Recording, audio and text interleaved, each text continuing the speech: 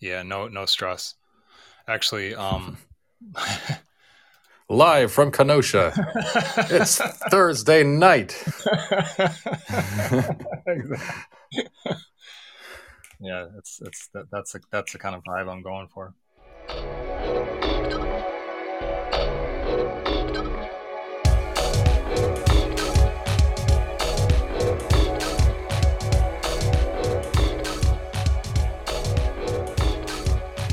Hi, my name is DeVries, and welcome to another episode of A Corner of the River, a podcast for sharing questions and longings and finding thin spaces where eternity and God's presence seem closer. Today is a very special episode, just the fifth episode of the podcast, but actually the first with a live guest, or guest of any kind for that matter. And not only that, he is my brother, Josh DeVries. So, Josh, welcome. Thank you for joining me in this momentous occasion. Oh yeah, thanks for having me.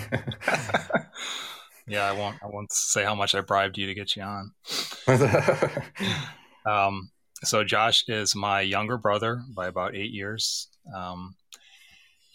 And we are both originally from the Chicagoland area and moved to Holland, Europe as missionary kids. I was 11, Josh was 3. And I'll let Josh share a little bit about himself, and then I can probably tag on a few things as well. And then we're going to get going on a discussion, actually a series of discussions about the problem of evil. Yeah, thanks, Ben. I like you just said, I'm your younger brother by about 8 years. I live in Lynchburg, Virginia, and went to Liberty, Liberty University here, where I met my wife, Micah. We have 3 young kids now, and we shoot wedding films. Hoping to get out of that at some point, but that's what we do to make a living. And yeah, we're in the Anglican Church. Have been practicing Anglicans for about I don't know, a little over 11 years at this point. And yeah, I guess I don't know what else to say. No, that's great. Yeah, I should add that you're a very talented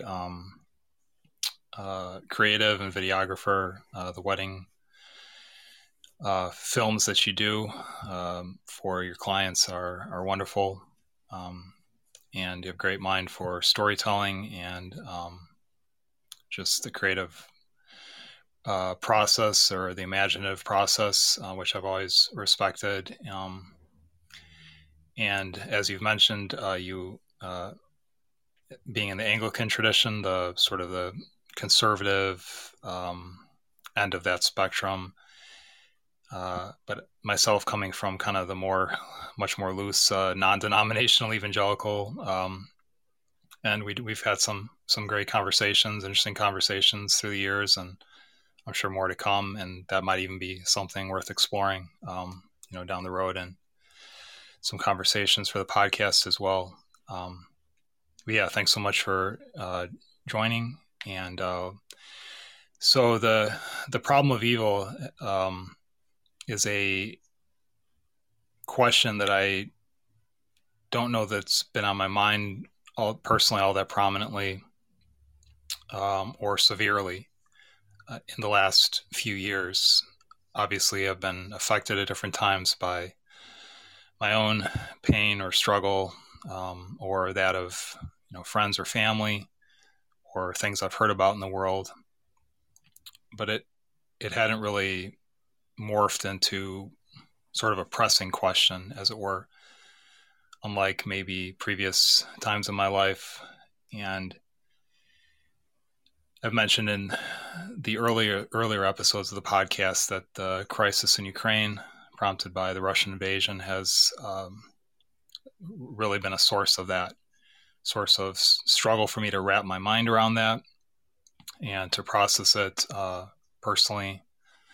And as a believer, it hasn't thankfully prompted a full-on crisis of faith like it might have in previous seasons of my life, but it definitely has risen more to the surface.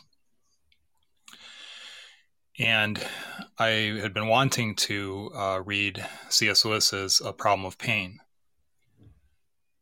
For a little while now, I'd been on kind of a Lewis kick a couple of years ago and trying to gradually work my way through some of his books, many of his books. And this was on my list, and I thought this is a good time to pull it out. And I started it, got a few chapters in, and then set it aside for a little bit, but thought this would be a great thing to just discuss with someone else. And Josh was kind enough to join me. So we will be using The Problem of Pain as kind of a discussion prompter for the next several episodes.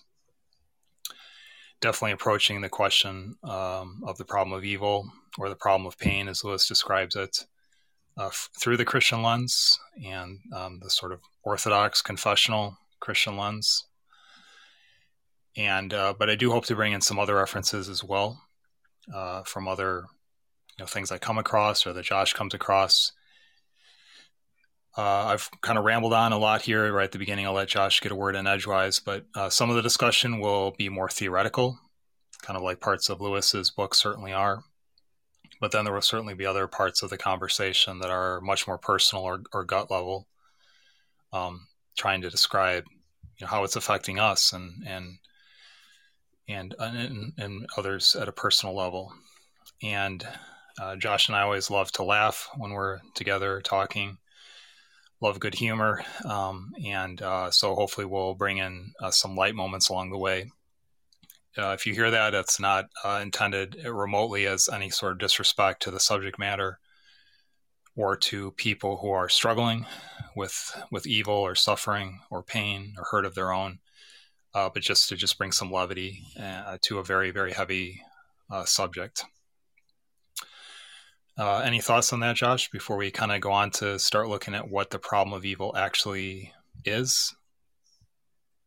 Oh, no, it sounds good. And I mean, I guess I am curious, having listened to the last several episodes of your podcast.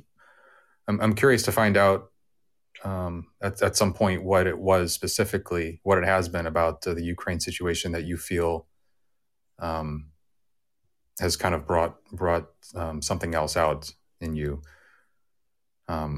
Maybe that's a question that'll be answered down the road. But we encounter grief and tragedy, maybe not to this scale, but we encounter it in the news quite often. And so, yeah, that's just something I've been wondering about, I suppose. Yeah, I appreciate you. I remember you asked me that over the phone a few weeks back, and actually that was something my wife Cheryl asked me, a little bit different slant, but some of the same question is with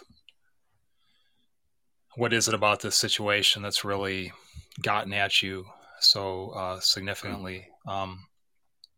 And in some respects, that's kind of, there's easy ways to answer that. In other respects, I'm not quite sure. And I definitely do want to try to answer that a little better. So thank you for that prompt. If I could just table that for just a couple minutes, I think we'll just try to kind of level set and define sort of the philosophical or theological definition of evil. And then that will be one of the first things that I'll come to personally in trying to explain why it sort of triggers me so much, especially right now. So thank you for that, for sure. So I was looking for a quick definition online yesterday, and the Encyclopedia Britannica online defines the problem of evil as a problem in theology and the philosophy of religion that arises for any view that affirms the following three propositions: God is almighty, God is perfectly good, and evil exists. And I'll share a link to that definition and that article, encyclopedia article that they have in the episode notes for sure. And they also included a quote from Epicurus. I guess it was quoted by the philosopher David Hume in the late 18th century.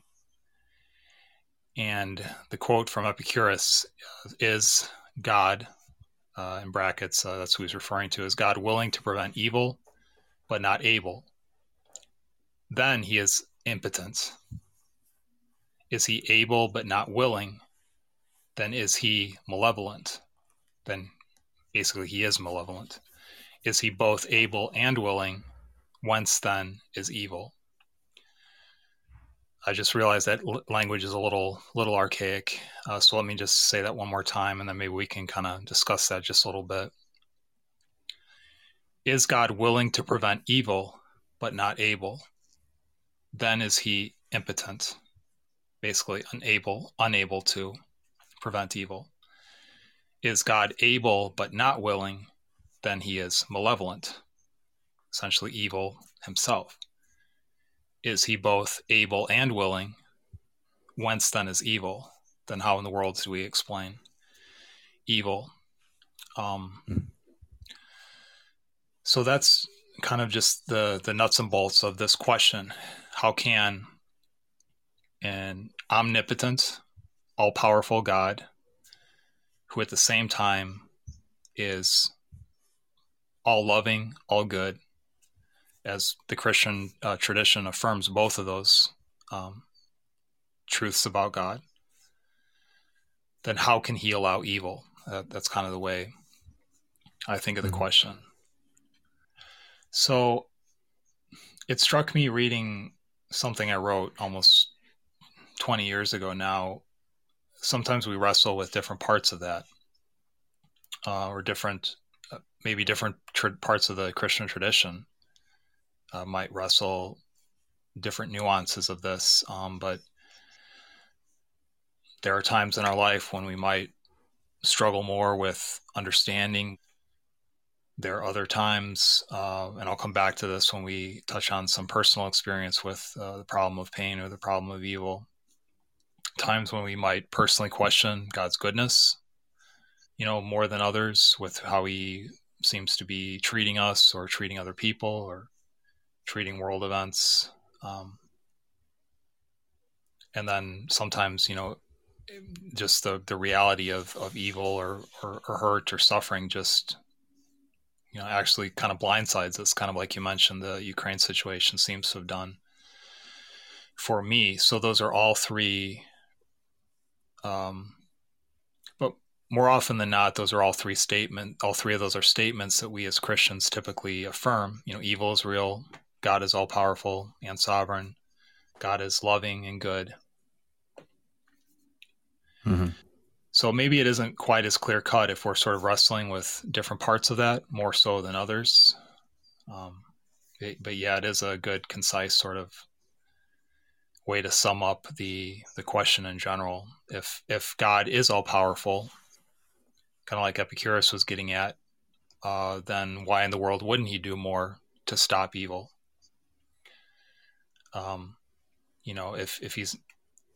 If he's not all powerful, that's one thing. In fact, I think there's a famous book by a Jewish theologian or philosopher who basically said, and I'll try to track that down a little better for down the road, but basically God is not able to prevent suffering or all suffering. So that's one way out of this dilemma from, even a religious perspective, a Jewish perspective. Mm-hmm. Or even certain Christians might say, hey, I think God can't. He has limits to what he can do. Again, not really the Orthodox confessional Christian perspective, and then others might say God isn't, he's good, but he's not good all the time, or he's not loving all the time. So that might explain it. Well, my first reaction to the Epicurus quote is that God is able and he is willing to prevent evil. And I'm not just saying that from as an Orthodox Christian statement. I think he is able and willing, except then you run into the problem of free will. And so really the underlying statement that is underneath that question to me seems to be that God should not have allowed man to have free will. Does that make sense?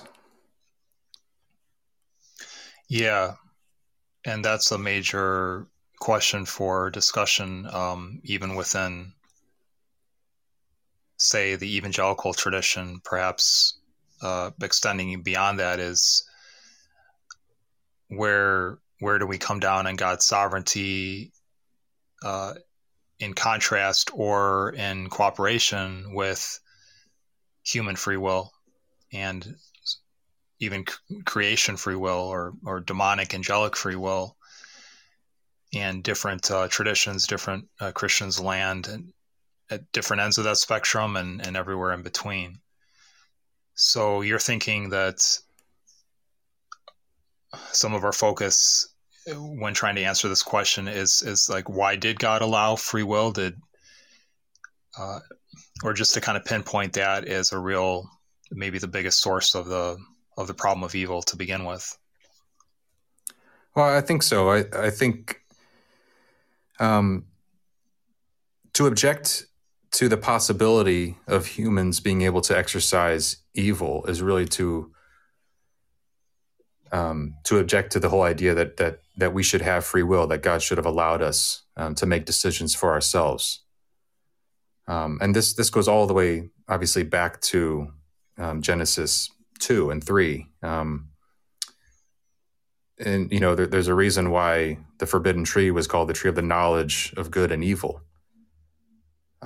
With it came both an understanding of what good is and also what evil is, on the other end of the spectrum. And before that knowledge, you might even say that as humans, we didn't really have the capacity to recognize either one.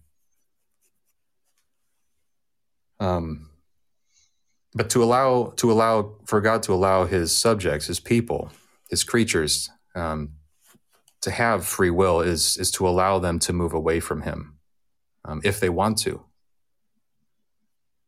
And so it's not, we can still say that God is able to prevent evil, and we can still say that he is willing to prevent evil. But there's something that's more important to him than that, obviously, which is that he gives us the choice.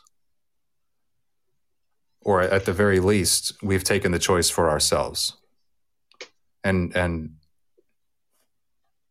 history has followed since then. And so in humans and in our experience, we experience, the vast ends of, sometimes the vast ends of that spectrum. We can experience great good at the hands of God. And alternately, we also can run into the experience of terrible evil and malevolence, where God is absent. Yeah, for sure. Yeah, I think you said that really well. And honestly, that's where I tend to land these days, both theoretically and even with respect to this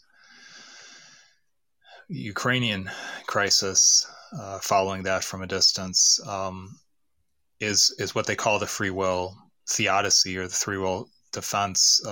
Theodicy being, I'm not sure if this is the exact definition, but basically the way of resolving the problem of evil in a theological manner.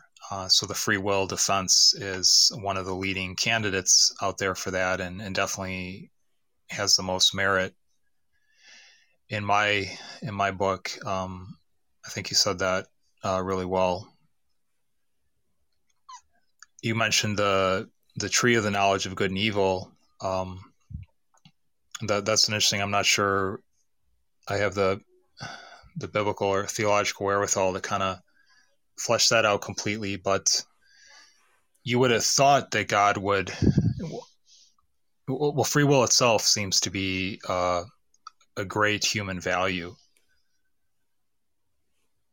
for ourselves and for God. It's what enables us to choose to relate to God rather than be forced to. If you were to think of being a bachelor and wanting to marry someone and share a life with someone, you might be immature and have some screws loose and think, hey, I can just pick someone who's basically forced to fall in love with me and we'll be happily ever after.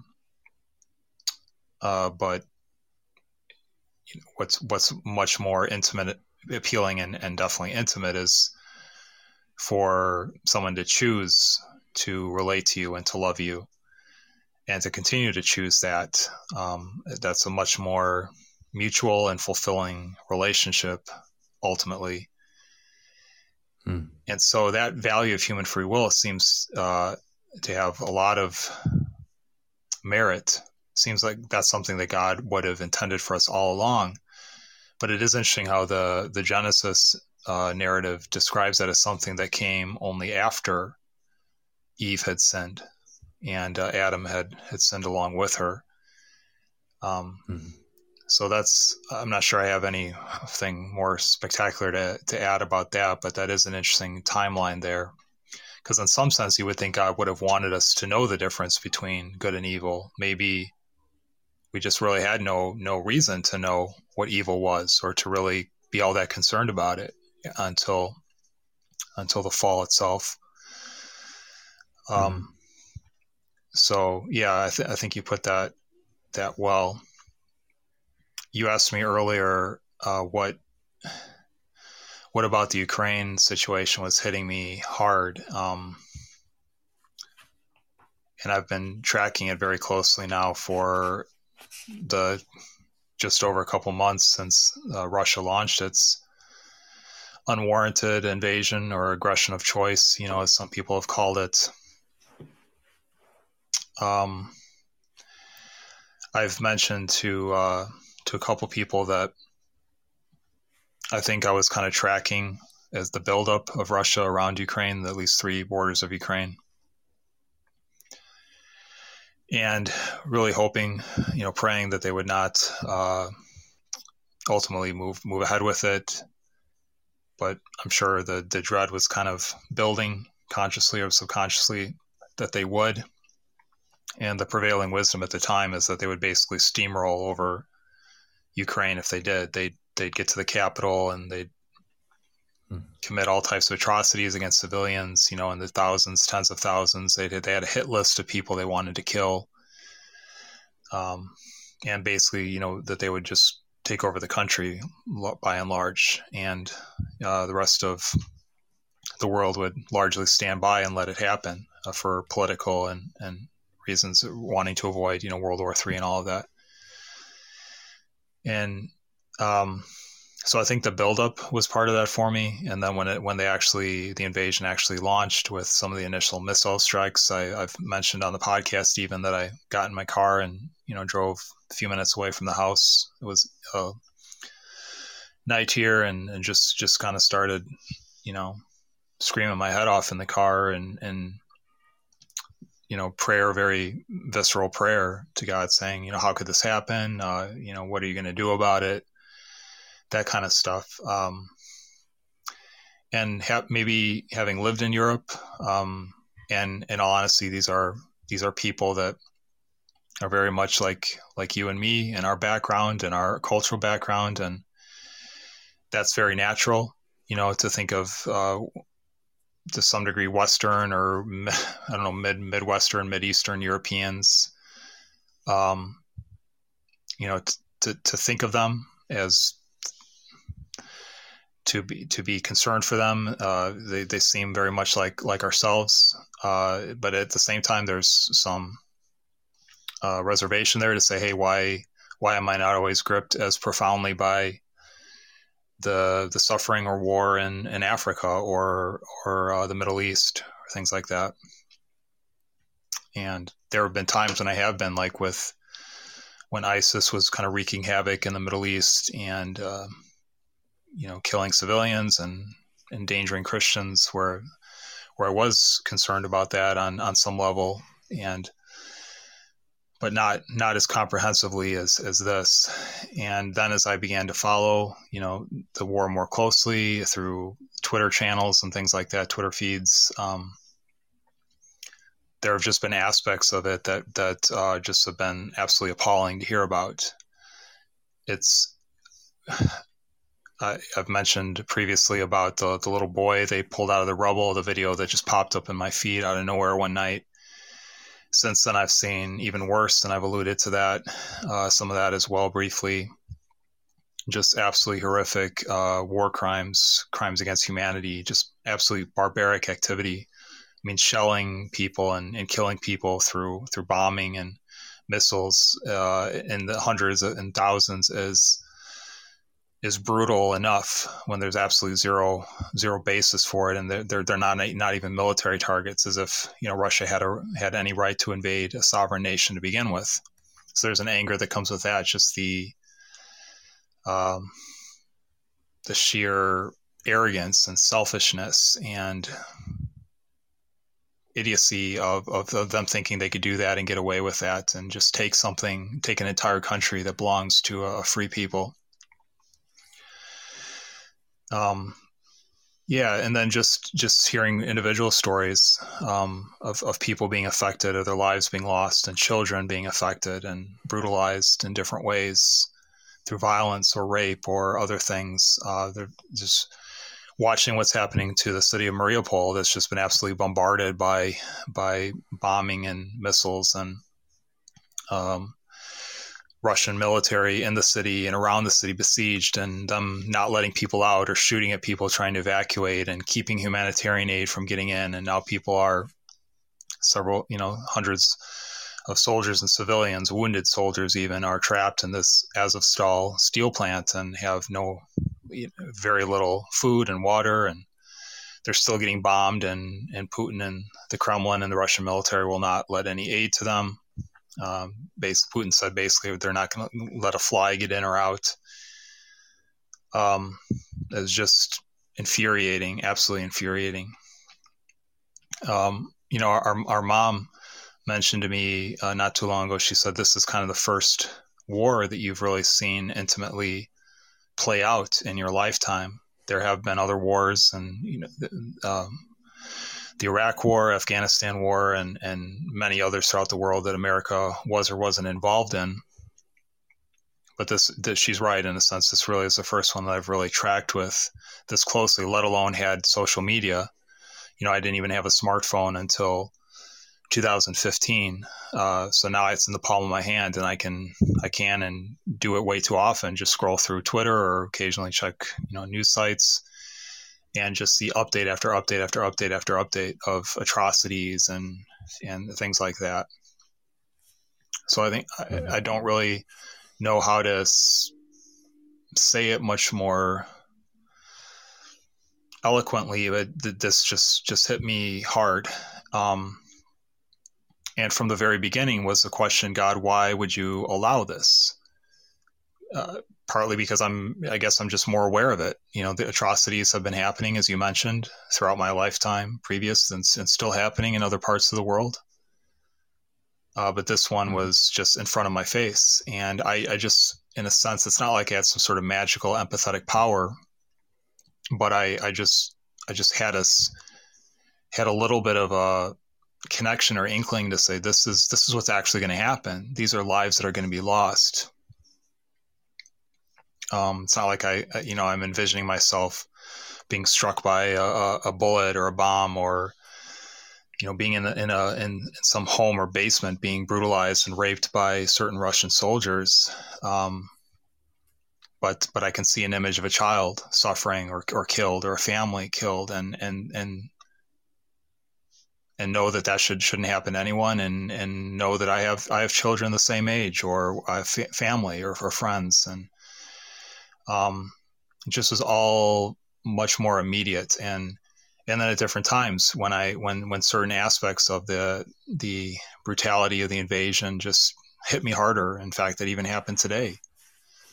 It really just drove that question to the forefront. God, I believe in you. I know that you're God and I am not. You are the creator of the world. You are all powerful. Um, I believe that you are a good God, a loving God. You do not ultimately want evil to happen to any part of your creation, human or otherwise, but certainly human. I know that there must be reasons why you have allowed it to happen in the past and might be allowing it to happen now. But if you are like me, God, and you see this level of evil and suffering, and you see not just all the statistics, which kind of blur together and you almost get overwhelmed and numb to them, but you see each and every isolated incidence of suffering. And I tried to wrestle with that in the second episode of just a single person being driven from their home. And I apologize for going on way too long yet again. I'll wrap it up here in a second, but a single person being, or a single family being forced from their home. And who knows when they'll be able to get back, or if that home will still exist. Yeah, I've seen images of basically shelled out homes that people have returned to, or a single person losing their life or losing their loved one, a single child being victimized or forced to experience this and watch something like the 5-year-old I heard about who basically watched his mother starve to death. God sees each and every instance of that, and then the lifetime of sorrow and PTSD, post-traumatic, that can follow, in each and every case for the people who are lucky enough to survive with their life. I know that he sees that. He's omniscient. He's all-knowing. If I can barely tolerate and not understand and say, hey, this should not happen to a single soul, let alone tens of thousands, hundreds of thousands, 7 million plus people, I think, that have been forced out of Ukraine at one point or another. How in the world I think I've mentioned this, how does he live with himself? I'm not saying that he is not ultimately God or handling this the wrong way. I'm not quite that bold or deluded or whatever to say that, but why would he let this continue to play out? Why would he not do more to stop it? And we see instances where it seems like he has helped. If again, Ukraine was expected to be steamrolled and Kyiv, the capital, was expected to be taken within a matter of 2 or 3 days. And that definitely did not happen. In fact, they've pushed the Russian forces away from Kyiv, but the Russian forces left brutality behind. People shot in the head, hundreds of people, mass graves. That's still happening in Mariupol. So it's this tension between thanking God for the victories and for how he has preserved the country of Ukraine and many people there and continues to, and other countries, European countries and America coming, Canada, many others coming to the aid, helping Ukraine. I'm sure God's hand has been in that. And you hear in individual cases where God has protected people, or certain bombs that have not exploded, when they landed, or things like that. But it just viscerally brought this question back to the surface. Is like each and every instance, let alone the collective invasion itself, God theoretically could have stopped, or he could send his avenging angel. I was just reading the passage in Exodus about the Israelites going through the Red Sea, and God describes God's, his pillar of fire or the cloud in front, leading the Israelites and blocking them, going in between them and the Egyptians. And then it references, I forget the exact reference, but his angel kind of stepping in and guarding them as well. And I think, hey, God, this is the time to trot that person out, just wipe this, not just just absolute wickedness, vile barbarity off the face of the planet. And then I'm reminded, that God is patient and not willing that any should not come to him. And sorry, I've gone on for way too long, but I just keep batting around those different truths, those different realities in my head. And I just don't always know quite where to land with all of that. Yeah. Well, I mean, I think in a way, we're not supposed to land with some of those. Sure.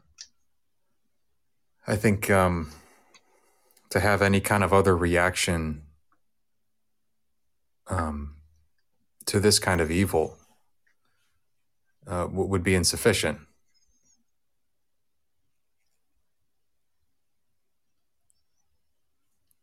You know, I've been thinking about this. Um, been thinking about what it means to move into wholeness as a person, as we become more like Christ. Um, it seems to me that that would entail um, feeling things more, actually, not having a better grip on things necessarily or understanding them better, but having a heart that's growing softer and softer to the plight of others. Um, Yeah. in fact, this is a little bit of a tangent, and this kind of goes to what you were saying. I think in the second episode, talking about God's care for people. I had kind of an interesting experience when Evie, my first daughter, when Micah was pregnant with her. You know, I was in a very different place in my life at the time. But and you know, I wouldn't say that spiritually I was doing all that great.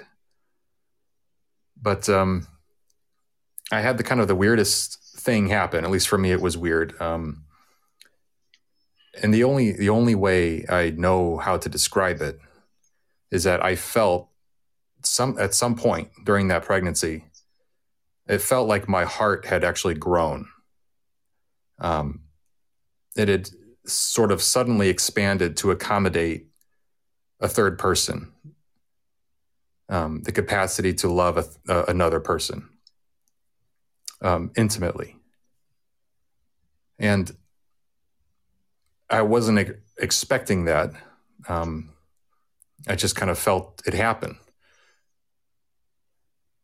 And it made me, I've been reflecting on that because it made me really think about God and his care for individual lives, as you were saying. You know, the heart of God is large enough to incorporate every single person who has ever been. And so the depth of his love, as well as the depth of his pain over everything going on, is just unfathomable. And I think you mentioned this as well. That, you know, I think you acknowledged at one point that God's suffering in this, it must be beyond, you know, whatever is happening in our own hearts as we react to scenes like what we see on the news. And that to him, these lives are not statistics. But I think part of growing in his image is developing a deeper and deeper compassion for others and a desire for God's justice. Yeah. That was well said. And I think that's kind of what I'm thinking of when I say, or at least a good chunk of when I say, God, how do you live with yourself if we know that you hurt with the hurting, suffer, you know, with the suffering and the broken, and then you multiply that times how many billions of people on the planet, or even just the 40 million people of Ukraine. As you mentioned, just an absolute staggering burden. Yeah, and I think that the problem, you know, we started this this episode kind of discussing the theoretical problem Exactly. Yeah. of pain and evil, and there are pretty easy ways to kind of answer it theoretically. Mm-hmm. I mean, I hadn't mentioned this earlier, but right off the bat, to assume that to be holding God to a standard, we already betray the fact that goodness comes from somewhere. Sure. If that makes standard. sense, that yeah. we get our sense of justice from somewhere, Mm-hmm. and obviously we know that it comes from Him. So our understanding,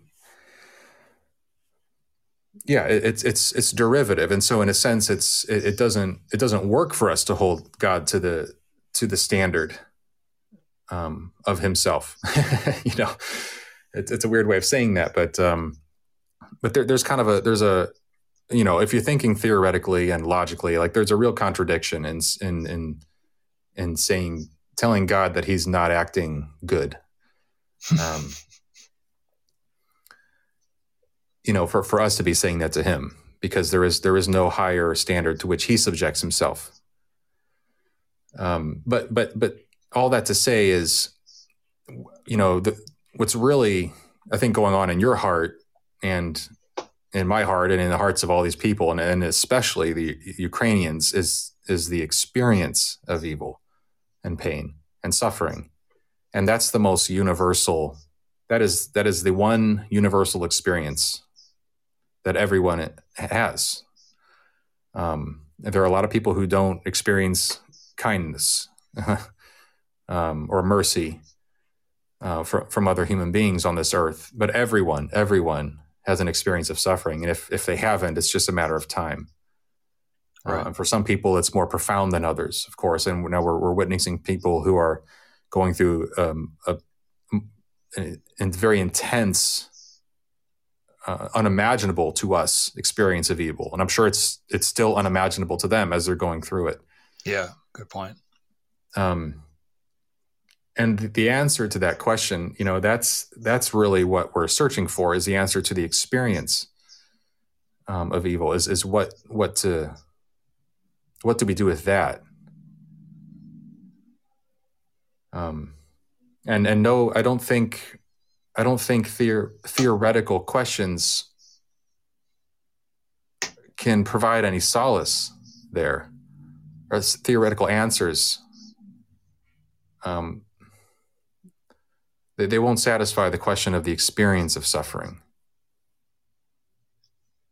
As Lewis said in The Problem of Pain, as we'll get to at some point in his introduction, I don't remember the exact quote, but he was basically setting up the book, saying we're going to talk about this from a pretty highbrow level, but he himself acknowledged that that none of this goes so far as a little bit of courage, or encouragement from someone else, and certainly none of that goes as far as even the smallest tincture of God's love in the midst of suffering. Yeah. So he's talking about experiences of courage and love in the midst of suffering as the ultimate and real answer to that question. Yeah, I just found the quote. Actually, Thanks. He says, "I was never fool enough to suppose myself qualified." Basically, I think to discuss or teach on the subject of the problem of pain or the problem of evil. Nor have I anything to offer my readers except my conviction that when pain is to be borne, a little courage helps more than much knowledge, a little human sympathy more than much courage, and the least tincture of the love of God more than all. Yeah, so you pretty much nailed it. I think you had some excellent points there. And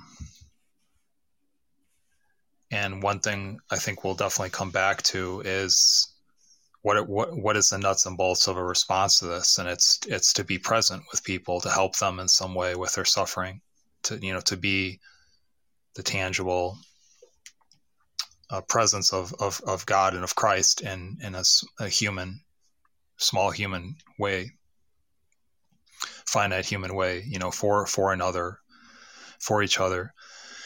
I think that deserves a lot more discussion. But I would push back a little bit on,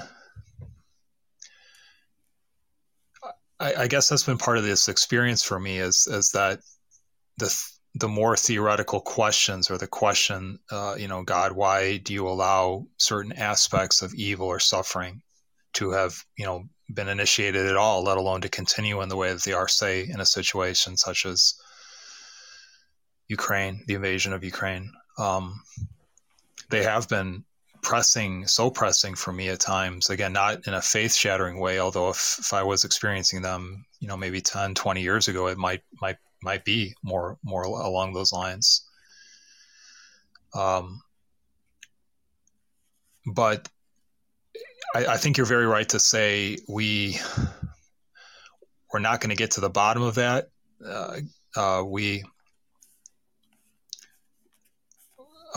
To figure out how that works, that God can be all powerful, all good, and still allow evil in general, or let alone certain instances of evil. But so we may not, put that jigsaw together perfectly or very well at all. There might be a lot of pieces missing. But on the other hand, if we leave, I'm being a little cliche here, if we leave too many of the pieces out, we could have some gaping holes in our understanding and in our trust in God. For instance, if someone overemphasized God's sovereignty to his love, you might say, hey, well, yeah, God is God. He can allow whatever he wants for whatever purpose he wants. And if that happens to involve suffering of people or millions of people, so be it. That's kind of a crass way of putting it, but that could be one, more extreme way of framing it. And then you might have a person who largely believes that or is okay with that until suffering actually confronts them personally, or through a tragedy like this. And there's like, I don't like that kind of God. I can't trust that kind of God, So it is a difficult tension same with what you mentioned about holding God to his own standard. God sets the standard, and we trust that he's internally consistent, right? He's always going to do the right thing in the right way at the right time. And he's, in that sense, he's unchangeable. He is always going to be perfect in every way, in his proactivity and his response, and everything in between is going to be perfectly for the good.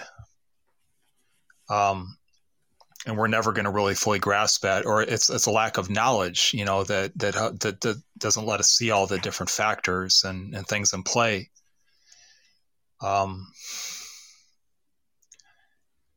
on the other hand, we do need to hold God to that standard, because he sets the standard, and so we don't understand how he's operating in that internally consistent way in every situation or many situations.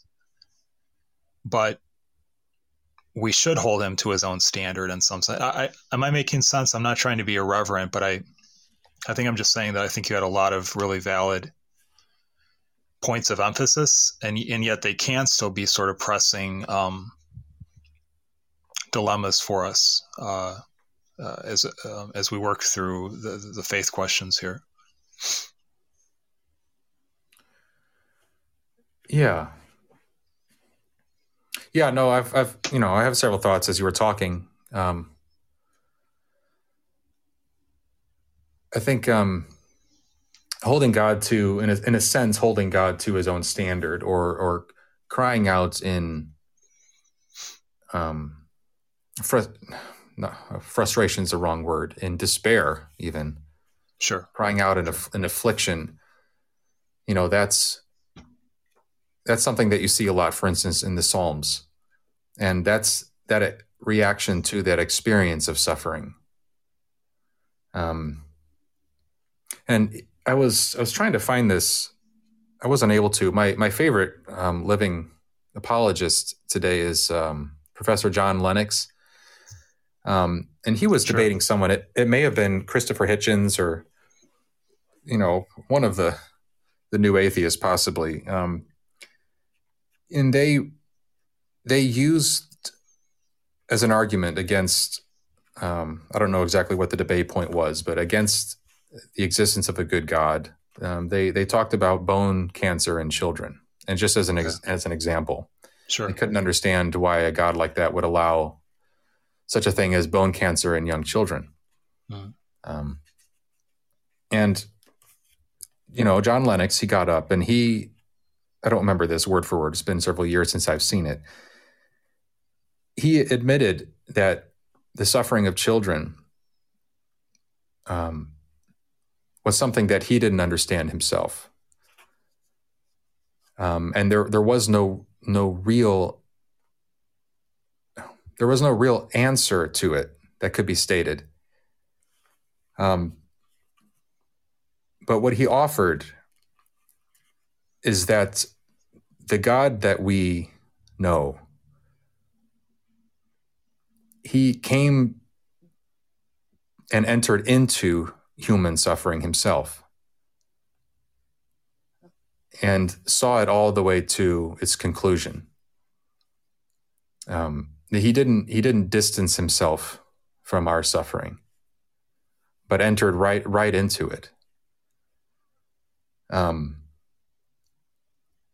the more I think about that, the more it seems to me that looking to the cross and the suffering of Christ, it seems to be the only real way, the only possible way out of this. Out, not maybe out of it's the wrong way. It seems to be the only way through this, through suffering. We talk of Jesus as being a man of many sorrows, and thinking about the suffering servant song in Isaiah 53, it talks about the suffering that this servant of God, who we know to be Jesus, the suffering that he would undergo, but it talks about him coming out through it on the other end. In fact, I looked it up earlier and I have the verse in front of me. It says, out of the anguish of his soul, he shall see and be satisfied. And that's just one of the verses that talks about that. And that seems to be kind of the recurring theme that I've found throughout Scripture is not that God, it's that God remembers us. It's not that we don't suffer and perish in a way, or literally, but God does not forget. And of course, we know about much talk and theology about a future judgment in which all people will be held accountable for whatever has happened. But all that to say is, I think the suffering of Jesus is the only way through our own suffering. And it's not that it prevents our suffering, but it transforms it. It can transform it into a way that it actually serves a purpose rather than becomes needless suffering or suffering in vain. Does that make a shred of sense?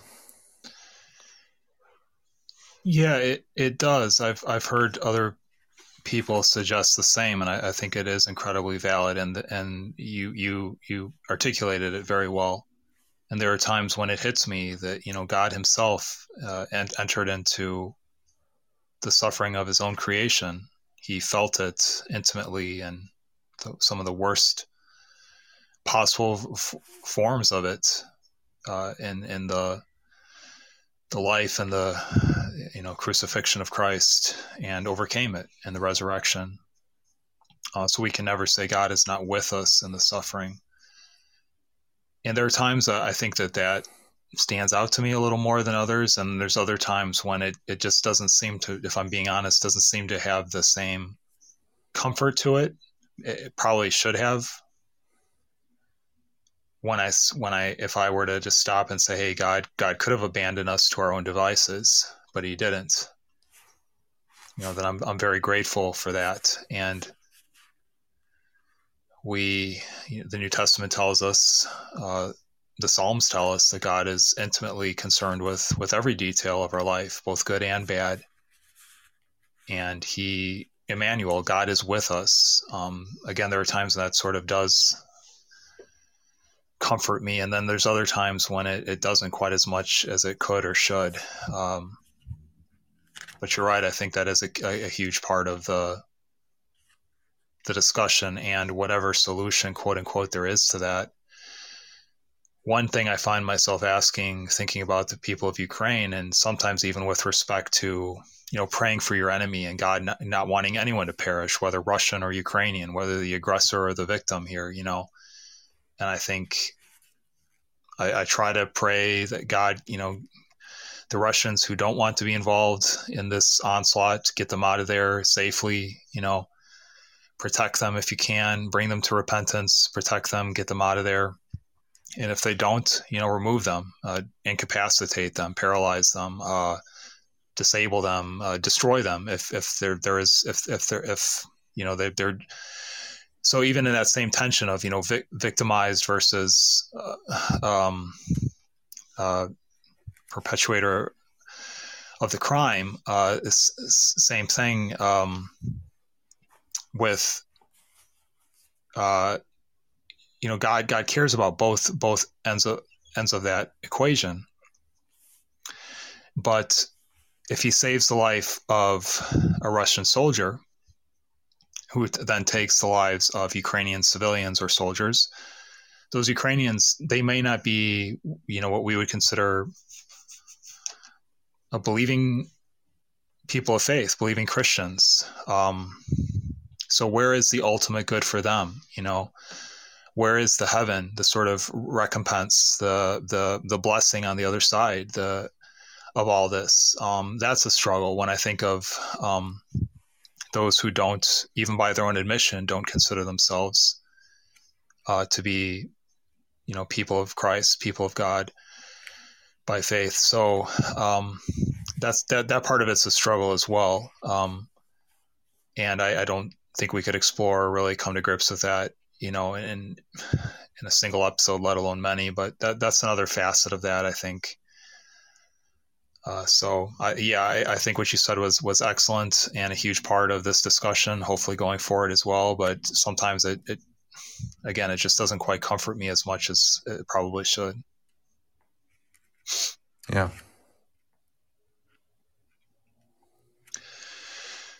Well, this has been a great start to an ongoing conversation that we'll be having, and as we explore more of C.S. Lewis's A Problem of Pain as well. I did have one question that I had a couple other points, but one that I wanted to just ask before we close is maybe of each of us. Has there been a time in your life when the problem of pain, problem of evil has really hit you harder, whether it was your own suffering or suffering you observed in someone else, or a national or global, international situation such as Ukraine? Just curious to know if anything comes to mind. Are you asking me specifically, or for the general audience? Well, you don't. Yeah, I should have qualified that. You don't have to. You don't have to get into all the dirty laundry or the intimate secrets of anyone's life that you don't want to. Of course, this is going out to millions of people, so let's be careful what we say. Right. Yeah. But no, whatever you feel. Was there even just a season, a general season, where you just were more impacted? Again, whether personally or just observing, evil in the world, or in maybe someone close to you, suffering of some kind, where you just sort of felt weighed down by the question more so than other times in your life.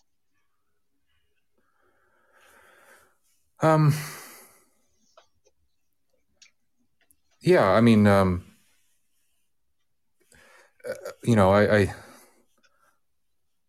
guess overall, I've seen myself as being very fortunate. I have not undergone the kind of suffering I've known some other people to have undergone.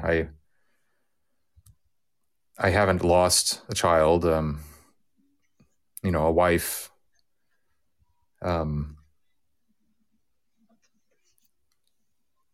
And so,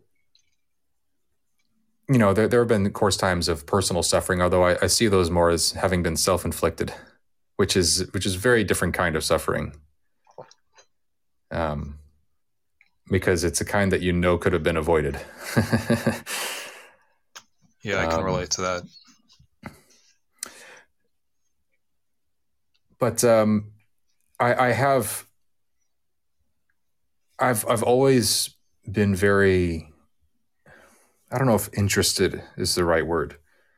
I've always been drawn to studying certain periods of human suffering. Mm-hmm. For a long time, I've studied different aspects of the Holocaust, especially surrounding a particular transit camp that was in Holland, where we grew up, although I wasn't aware of it at the time. Yeah, interesting. And so I've thought about this and imagined tried to imagine the types of situation that we're now starting to actually see unfold in Ukraine for quite a long time. And maybe that comes from just having lived in Holland and having been so close to that World War II history there. Sure. Because to me, it seems to me what happened there was the most unimaginable thing possible. Yeah.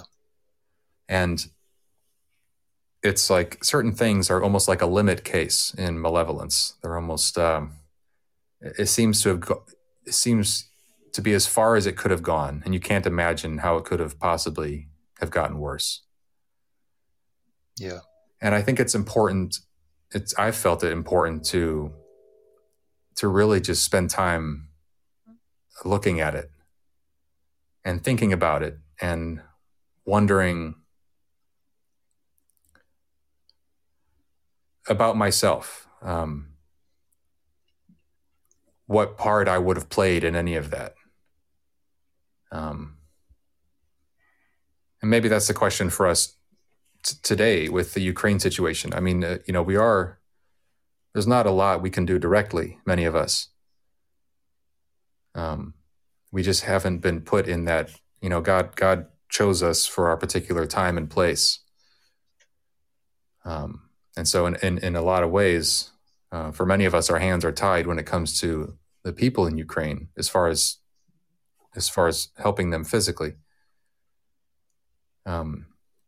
Maybe not. And there would be ways I would like to try to help what's going on over there, besides prayer.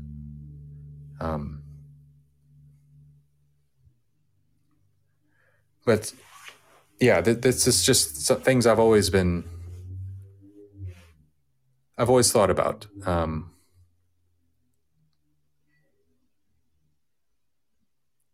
And so I guess that wasn't much of a personal example of suffering. No, it was great. I think that was definitely a solid option to share. Yeah. I just think these aren't things that we should shy away from. Mm-hmm. Yeah. I would have said the same thing up until, and probably even still, the Ukraine crisis in Ukraine hasn't turned into the genocide of millions of Jews and other Europeans as well. I should know my history better than I do and the details of it. That was one of the most horrific things that ever happened. There's probably other historians that would challenge us from other periods of time. But you're right, the Holocaust has always been in my mind, just an almost unfathomable use, the limit of evil. So it's really interesting that you brought that up. I appreciate that you did.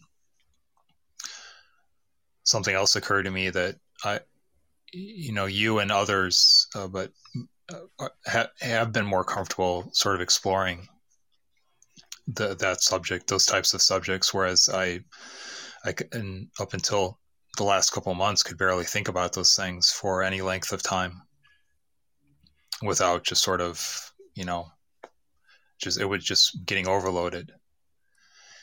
And here I am getting more comfortable with seeing dead bodies pop up in my Twitter feed, whether Russian or Ukrainian or civilian, and hearing, absolute horrific stories. And in a sense, just becoming more comfortable is not the right word, but just more familiarized with that and having to face it head on. There's probably some of that that's good for me as well. The type of suffering that I have been more comfortable with, often in ways that many others are not. I've gotten the sense, and I've had others say to me at times, is just kind of the internal world of suffering and struggle. And that honestly was probably my biggest wrestling with the problem of evil, the problem of suffering. And my time in college, so especially the second half of college and then the first year or two out, were a very, very difficult time for me personally. And the book that I wrote in the 2002, which was I think I finished it during that year, and that was just a year or so removed from college. Although the book itself, it's called A Delicate Fade, didn't come out until 2004, but I was just pulled that off the shelf today for the first time in a while and thought it's not all that well written in some respects, and not something I can immediately relate to in other respects. But it was interesting to just skim through the first couple chapters, and I came across a passage that was kind of describing the chapter. The second chapter is actually called Sorrow, and I came across this section I wrote in it that kind of just as an example of kind of what was really hitting me hard at the time, and has hit me hard at times since, but never quite maybe to the same breadth or depth as at that point. But I wrote, I never really questioned the sovereignty of God. I never thought that his reach was somehow cut short or that he became helpless at a certain point. But it would have been easier to believe this. I did question God's goodness and whether he would ever be good to me. Sometimes I still do. It's easy to doubt when his presence is never seen except in everything that hurts.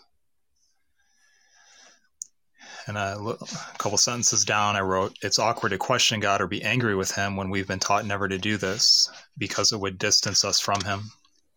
You never know when he might walk away for good. But it's not so hard when God is absent to begin with. And I hear a voice inside me say that as much as I've disappointed him, I know I could never have deserved this. It isn't so difficult to be angry when God is made to be the cause of all things, because whether he created all things or just allows them to happen, you feel the same pain and the same betrayal when everything good is taken away and replaced with everything dead and dying. And this is all I was left with, and mostly myself. In reading back over that, it sounds rather grandiose and all-encompassing, and in all honesty, probably more typical of my age and maturity at the time, early 20s. But that's how I felt a good chunk of that time, and the depth of kind of what I was going through internally, whether from immaturity or actual struggle and psychological struggle, depression, sin, a mixture of all those things, circumstances, difficult circumstances. that was a large chunk of my reality back then. And it is also interesting to think that I largely wrote that from the idea that God either causes everything to happen, or I don't know if I think I would have said that, but he explicitly allows everything to happen. So everything can be traced back to him. So where his goodness in that was the real dilemma for me. It was more of the sort of Calvinist or Reformed perspective in that sense. And my one form of resolution, as we kind of said much earlier in this discussion today, of thinking about Ukraine or anything else that involves evil and suffering, is especially evil inflicted by humans upon other humans, or demonic forces upon humans or angelic forces, is just is the only thing that even begins to make sense to me is as you mentioned earlier, is free will, and that God must be self-limiting in some way, not anything less than omnipotent and all-powerful, but that he limits himself out of respect and deference to free will, to human free will. And you still have a host of questions, as we talked about a little bit, to work through after that, and most of them probably won't be thoroughly worked through. But I think my perspective has definitely changed in the intervening years, and I don't know that I would have made it much longer faith-wise if I'd retained the former perspective, whatever that was or amounted to. It's actually this acknowledgement of free will and just how incredibly valuable that is to God, that in a sense kind of keeps me afloat a little bit. I don't understand it. Doesn't make it easier in a lot of senses. And I'm also starting to wonder, does God, like you said, what is our participation in this? Is God waiting for us to bang on the doors of heaven in prayer, to be that persistent widow saying, I'm asking you, I asked you to help out Mariupol. I asked you yesterday, I asked you the week before, I'm asking you today, show up. What would it take for you to show up? There's a fine line between disrespect and just believing in faith and living with the Trinity, and maybe God's saying, hey, you can boldly approach the throne of grace. Watch your language, which I struggle with sometimes, and when I'm praying and angry in this way. But yeah, be bold, and so many things to wrestle with, work through from there. But I really appreciate what you shared about the Holocaust, and in some very scary respects, there have been intimations of that or echoes of that in what's been going on in Ukraine. Did you have any final thoughts you wanted to share before we bring this to a close? Oh, I'm sure I do, but maybe I'll save them for next time. That's what they call a tease in the business, ladies and gentlemen. That's right. Yeah, well, stay tuned. Stay tuned, yes. Next time we will be working through the preface, just a page or two, and then the first two chapters of Lewis's The Problem of Pain. So if you have any desire to read along with us, hopefully we'll get that episode a week and a half, something like that. After this first one goes up, I'm going to need to edit it and get another one I just recorded up first. But you're definitely welcome to, or if you just want to listen to us kind of ramble our way through the chapters and any rabbit trails that they afford, that's totally fine as well. Josh, I can't thank you enough for joining me. It's been awesome to have a dialogue partner instead of, bleeding on just in a monologue for half an hour. So, although thanks for having me. Yeah. Thank you. You had a lot of very helpful, eloquent things to add to the discussion. So I appreciate that. The check will be in the mail, but if you could, don't cash it for a few weeks. And I had my notes up. I don't think there was anything else I wanted to add before closing, but thank you to everyone who listened this far into the episode. Very much hope that you'll join us for the future conversations to come on this subject. And I will share the link to a couple things we discussed in the show notes, and one of them will actually be, as Josh mentioned, there are people helping in this situation. Samaritan's Purse and other organizations you've heard of, and I've referred to Pastor Gennady Mekhnenko, who is from Mariupol originally, and with his colleagues is providing aid. I'm not sure that they're able to get into Mariupol much anymore, but still constantly working on behalf of the Ukrainians to get aid and help to them. So I will try to share a link to his important work and how you can donate to that as well. So again, thanks, Josh, and thanks to everyone that listened, and God bless you, and we'll talk to you soon.